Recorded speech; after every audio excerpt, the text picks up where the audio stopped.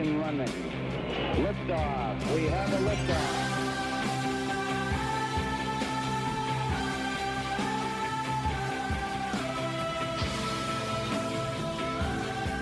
It's Eric Erickson here from TheResurgent.com and WSB Radio out of Atlanta. Welcome, a special podcast edition here.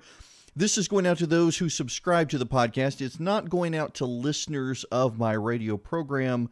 I'll reference it there, and they can come over here and jump off to the podcast if they want to get the information from it. But I have been getting emails from people. In fact, a buddy of mine reached out last week. I was planning on doing this, and he was really the cement for me going on and doing it sooner than I wanted. Is everybody really want to know from your worldview what's happening? Can you explain it from your worldview, from your eschatology, from your Christian worldview? It seems like the world's gone mad. What the hell is happening? And I've been wanting to do that, and full disclosure here, and I'm doing something dangerous that I probably shouldn't do with a topic like this, but I don't have notes in front of me. I'm talking. If I sound a little off, it's because I got my braces in, which are, that's another story. But nonetheless, what is happening? It does seem to many people like the world has gone mad, and I think, in fact, the world has gone mad. And a lot of this, full disclosure for those of you who aren't Christian believers, I am a Christian, an evangelical Christian. I go to a Reformed church. It is Calvinist, it's Presbyterian. I grew up in a Southern Baptist church that was also Reformed, just so you know. And many of you will want to know, are you post, pre, millennialist? What? I as best I could describe it for you, I'm millennialist. I don't believe in a literal 1,000-year reign of Christ. I don't. And that is actually, many of you may be surprised by this who hold firmly to that belief, but that's actually not a historic idea within the church. In fact, Augustine actually originally believed that and rejected it later in life, writing that it couldn't be safely taught, nor could it safely be believed. And I tend to agree with that. So let me, for presupposition for this conversation, let me explain to you how I view the millennium referenced in Revelation 20, because that plays into this conversation. Revelation 20 talks about the final battle between God and his saints. But there's also the idea that Satan's going to be bound for 1,000 years in chains, and Jesus is going to come like a thief in the night, and no one knows when, but the Father. All of these things play out together. I side with historic Christianity that the 1,000-year period is a literary use and not a literal 1,000 years. And the reason I say that is because throughout the Old Testament in particular, and Revelation, by the way, is basically an entire repackaging of Isaiah, Jeremiah, the prophets, lots of references there. John relied on the Old Testament. You've got to know the Old Testament in order to understand John. And the Old Testament used the 1,000 years or the 1,000 number most often as metaphor. The 1,000 hills, Psalm 50:10. Where the 1,000 hills, God owns the cattle. They're all hills. Or 1 Chronicles 16:15, the 1,000 generations to which God will be faithful. These are not, I don't think, literal 1,000 years, but to mean for a very long time. And if you want a 1,000-year period from resurrection to the year 1,000, there you go. See, I think that if you want it from an eschatology point, and I realize a buddy of mine who's a pastor says, you're not really supposed to talk about this stuff in public. People think you're crazy. It's just us here talking. At some point, Satan's let out of the cage. The binding, I think most historic Christian scholars would say, refers to Satan's fall. He can cause trouble, but he's mostly bound. His full power is bound. At some point, God allows him to become unbound. And, I just got to tell you, and again, I realize it's just us kids here talking. But as I was in this conversation with my friend, I said, have you noticed that maybe there's not an uptick in it, but suddenly there are vastly many more reports of earthquakes, tsunamis, volcanoes, natural disasters than we've had in the past. And it probably is media coverage that now, because of a global 24/7 media, we hear about these things more than we used to. They may have been going on. I said, it keeps making me come back to the birth pangs of the end times. And he looks at me and he just nodded and he smiled. He said, but you're not supposed to say that. So we're not supposed to say that. So we'll move forward with me having seeded that thought in your head. See, I view the world as on the glide path to Sodom and Gomorrah, where for the church, I believe things are going to continue to get worse. And what we're going to see is more and more people within the church leave the church, not even realizing they're leaving the church. They're going to adopt the ways of the world to fight the world, but in embracing the worldly ways to fight the world, they never had their salvation to begin with, or they lost it, if you believe that way. Which is why I think it's more and more incumbent of Christians to return to first things, and why it's more and more incumbent upon Christians to realize that their ways are not the world's ways. God's ways are not our ways are not the world's ways. And we as a people of faith have to remember that. The behavior in politics these days, I think, is something that we have to be mindful of. People, including a lot of Christians, are really, in their rhetoric, they're looking for a personal savior in a sinful human. And that is problematic. Pope Benedict, Joseph Ratzinger, has a great quote from the 1995 Catholic Church Catechism. And I want to read you this because it's relevant to this point. The Antichrist deception already begins to take shape in the world every time the claim is made to realize within history that messianic hope, which can only be realized beyond history through the eschatological judgment. The church has rejected even modified forms of this falsification of the kingdom to come under the name of millenarianism, especially the intrinsically perverse political form of a secular messianism. Now, what he means by that is there are those within Christianity who believe that we are to take it upon ourselves as sinners to impose the Christ-like ideal on earth as part of a post-millennium. There are people who believe we actually are beyond the millennium and it is going to get better and we are to do it. And I don't think there's a biblical basis for that. He was rejecting it from the perspective of the Catholic Church. But this is the Antichrist deception, is that we, a sinful people, can impose the messianic hope here and now, though it is a hope that biblically only exists after the last day, after judgment. We can't have heaven on earth today while there's still sin. We have to have the final fight. And I really believe what we're seeing is essentially the beginning stages of that. More and more people are losing their mind. The politicization of everything, while there are dangers out there, including radical Islam approaching, everyone is distracted by it. The church is beginning to fade in the West. Many of the prominent voices in the church have just given up. They want the comfort now. They want to be comfortable now. They believe they've earned it. They're giving it up. If you were a Christian in the world today, you're not going to have a comfortable life. You're not going to get the most money. You know, Psalm 73. In fact, let me pull up Psalm 73 because it's very relevant to this discussion. And it is actually, truth be known, it is my favorite psalm. It is one I have preached on in the past. And I very much think that we should dwell on it here. This is Psalm 73, a psalm of Asaph.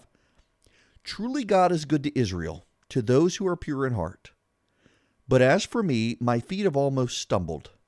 My steps had nearly slipped. For I was envious of the arrogant when I saw the prosperity of the wicked. For they have no pangs until death, their bodies are fat and sleek. They are not in trouble as others are. They are not stricken like the rest of mankind. Therefore, pride is their necklace. Violence covers them as a garment. Their eyes swell out through fatness. Their hearts overflow with follies. They scoff and speak with malice. Loftily they threaten oppression. They set their mouths against the heavens, and their tongue struts through the earth. Therefore his people turn back to them and find no fault in them. And they say, how can God know? Is there knowledge in the Most High? Behold, these are the wicked, always at ease, they increase in riches, and in vain have I kept my heart clean, and washed my hands in innocence, for all the day long I have been stricken and rebuked every morning. If I had said, I will speak thus, I would have betrayed the generation of your children. But when I thought how to understand this, it seemed to me a wearisome task, until I went into the sanctuary of God, then I discerned therein. Truly, you set them in slippery places, you make them fall to ruin. How they are destroyed in a moment, swept away utterly by terrors. Like a dream when one awakens, so, Lord, when you rouse yourself, you despise them as phantoms. When my soul was embittered, when I was pricked in heart, I was brutish and ignorant. I was like a beast toward you. Nevertheless, I am continually with you. You hold my right hand, you guide me with your counsel, and afterward you will receive me to glory. Whom have I in heaven but you? And there is nothing on earth that I desire besides you. My flesh and my heart may fail, but God is the strength of my heart and my portion forever. For behold, those who are far from you shall perish. You shall put an end to everyone who is unfaithful to you. But for me it is good to be near God. I have made the Lord God my refuge, that I may tell of all your works. Now Asaph here, here's his situation. He's looking out at the worldly people. The people who Jesus says in the gospel are of the world, and the world hates the things of God. He's looking out at those people who hate the things of God, and he's thinking, they've got it really good here. Their pride is their necklace. Violence covers them as a garment. Their eyes swell out through fatness. Their heart overflows with follies. They scoff and speak malice loftily. They threaten oppression. They set their mouths against the heavens, and their tongue struts the earth. Behold, these are the wicked, always at ease, they increase in riches. And he's thinking, what is going on here? The bad people, it looks like they're being successful. It looks like the bad people are getting ahead. The more you hate God, the more you reject God, the better you're doing. That's what Asaph is saying. And the same holds true today. You look at the people who get the pass. Cecile Richards of Planned Parenthood, who professionalizes the killing of children. She is treated as a celebrity, a media darling on the world stage. Barack Obama, who I still believe he's never a closeted Muslim, he's a secular atheist, he only did that Jesus talk to get elected. He's a darling of everyone. Hollywood celebrities who reject God. Or, even better, the preachers out there, the Episcopalian priests and whatnot who write the pop culture books, the Rob Bells of the world, they get TV shows to spread a false gospel, the Joel Osteens of the world who are out there peddling a prosperity gospel that has nothing to do with the real gospel. They have massive churches, private jets, huge homes. We are envious of them if we are people of faith, wondering, God, they're doing it all wrong and they're thriving. That's exactly what Asaph is doing and saying in Psalm 73. But when he goes into the sanctuary of God, when he prays about this, what does he conclude? Truly you set them in slippery places, you make them fall to ruin. How they are destroyed in a moment, swept away utterly by terrors. Like a dream when one awakens, O Lord, when you rouse yourself, you despise them as phantoms. When my soul was embittered, when I was pricked in the heart, I was brutish and ignorant. I was like a beast toward you. But, he says, those who are far from you shall perish. You put an end to anyone who is unfaithful to you. What Asaph is saying here is he finally realized those people, this is the best they will ever have it in eternity. God is giving them a little piece of heaven on earth. And then he's going to take it all away from them. And while you and I are on this world and we feel persecuted, we feel targeted, we feel beaten, We feel like all of our values are slipping away from us, or being taken away from us, or being turned against us. We see people who use our faith, and it gives us all a bad name that the world then uses against us, not just them. We wonder, what the heck is happening? This is what's happening. This is as good as it's going to get for them. Essentially, God's handing them their own rope and giving them more and more slack in the rope. And at some point, all the slack's going to be taken up, and that's all they're going to have. But as for you and me, however bad you have it today, you're going to have an eternity where every day gets better. So scripturally, there's no reason to worry about this. Yes, the world looks like it's gone mad. I am a firm believer. I say this here. I try not to say it often in public, that we are on glide path to the end. You see Christianity leaving now the West, moving into the East. The growing number of Christian Chinese beginning to stabilize there. You see Islam rising in the West. Islam and secularism together. How can that be? Well, the things of the world hate the things of God. And the things of Islam and the things of the world are the same thing. Islam is of the world. So you can have a secular atheist gay rights activist locking arms with an Islamist to target a Christian because the things of the world hate the things of God. So they will eventually fight with each other once they've got us taken care of. It's like the scenes from The Lord of the Rings in the book, so well depicted by Peter Jackson in the movies. The orcs and trolls are as nasty and vile to each other as they are to the good people. It's just they only do that to each other when they're not focusing on the good people. The same setup applies here. And we are headed towards a final battle. None of us know when it is, and I think it's going to get a lot worse than it is now. Christians in the West may never have to worry about what the early church did in the Roman Empire, but I think more and more we'll have to worry. Will we be able to have a job? Will someone like me, who on the radio talks about my faith and talks about homosexuality as a sin, will I be able to still keep my job? Will advertisers boycott me? Will people lead boycotts? Will my station fire me? It's a concern. It's one reason I guess I'm in seminary now. I went because people were asking me to preach, and now it may be the only place I can find a job later in life. But the key here is perseverance. You have to persevere. You can't worry. Worrying about tomorrow or today, it's not going to improve it, so don't worry. Put your trust in God. You're his people. This world, it was never meant to give you an easy ride. If you're getting an easy ride, you're probably doing it wrong. A buddy of mine had a seminary professor once who said, if you've never been persecuted, you might not be a Christian. Think about that for a minute. There's you a convicting statement, to use the words Christians sometimes use. The world is a maddening place filled with sin. It's one reason I'm a conservative, is because I want as few sinners in charge of me as possible. The smaller the government, the more likely I can live my life without sinners in charge of me. But it is going to deteriorate. So what do? You got to worry about your family, and you got to worry about your kids.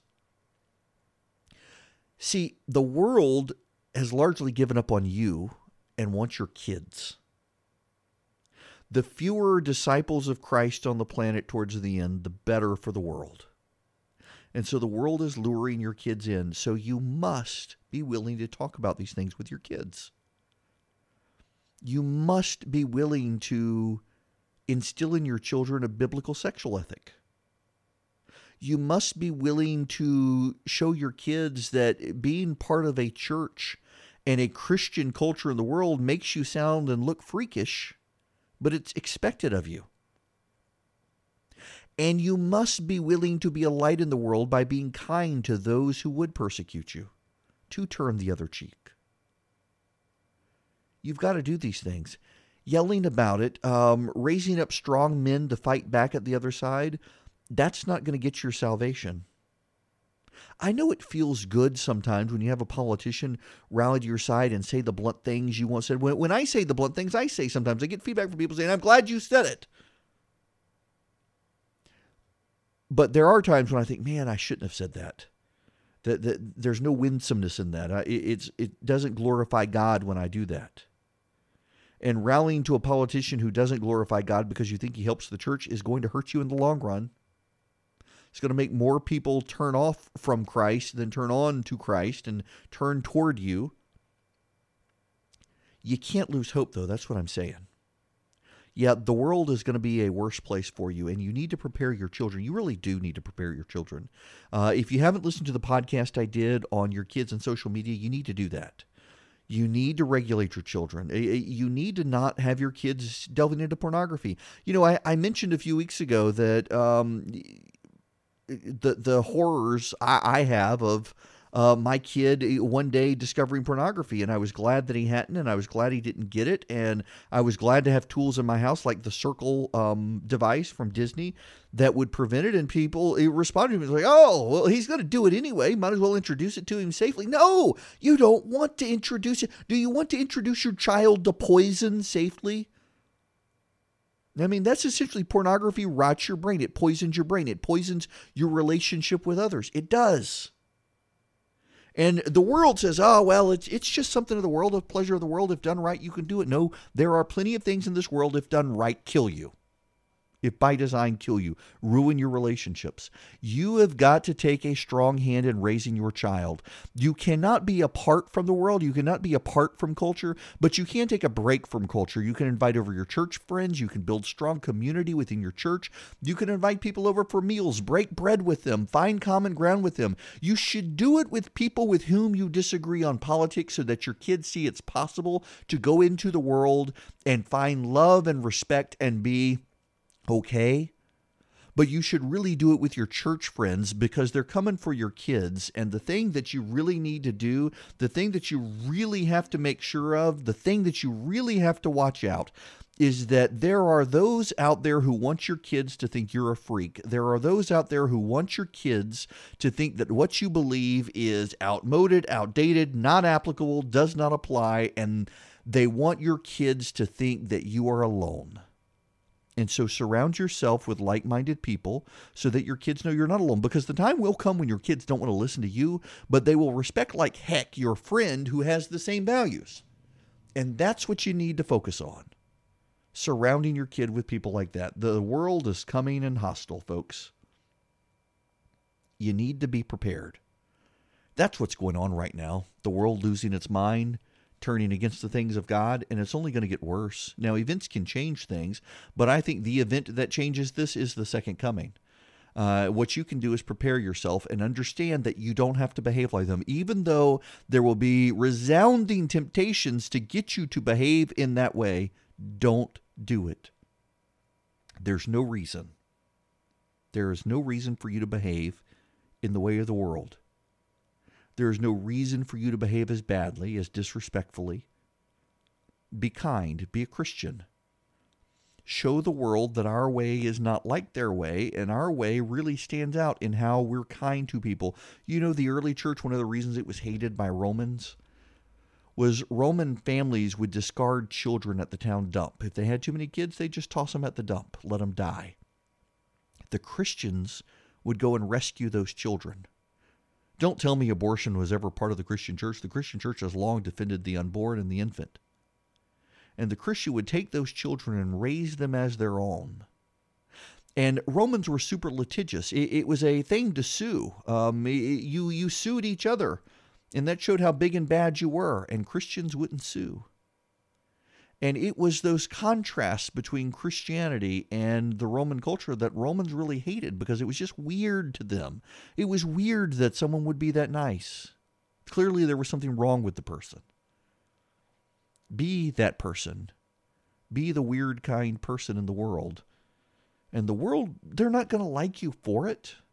But how many more people will you win for Christ in doing it than lose to the world because of it? That should be your calculation, to glorify God in all that you do. Don't worry about the madness of the world. Don't worry about it. I realize I worry about it too, if I'm honest. I do. I worry about my kids in it. But worrying isn't going to make it better. Jesus will. That's what prayer is for, and it does work. So do that. That's what's happening in the world and what you can do about it. If you have more questions, feel free to shoot me an email. Eric, E-R-I-C-K, @theresurgent.com.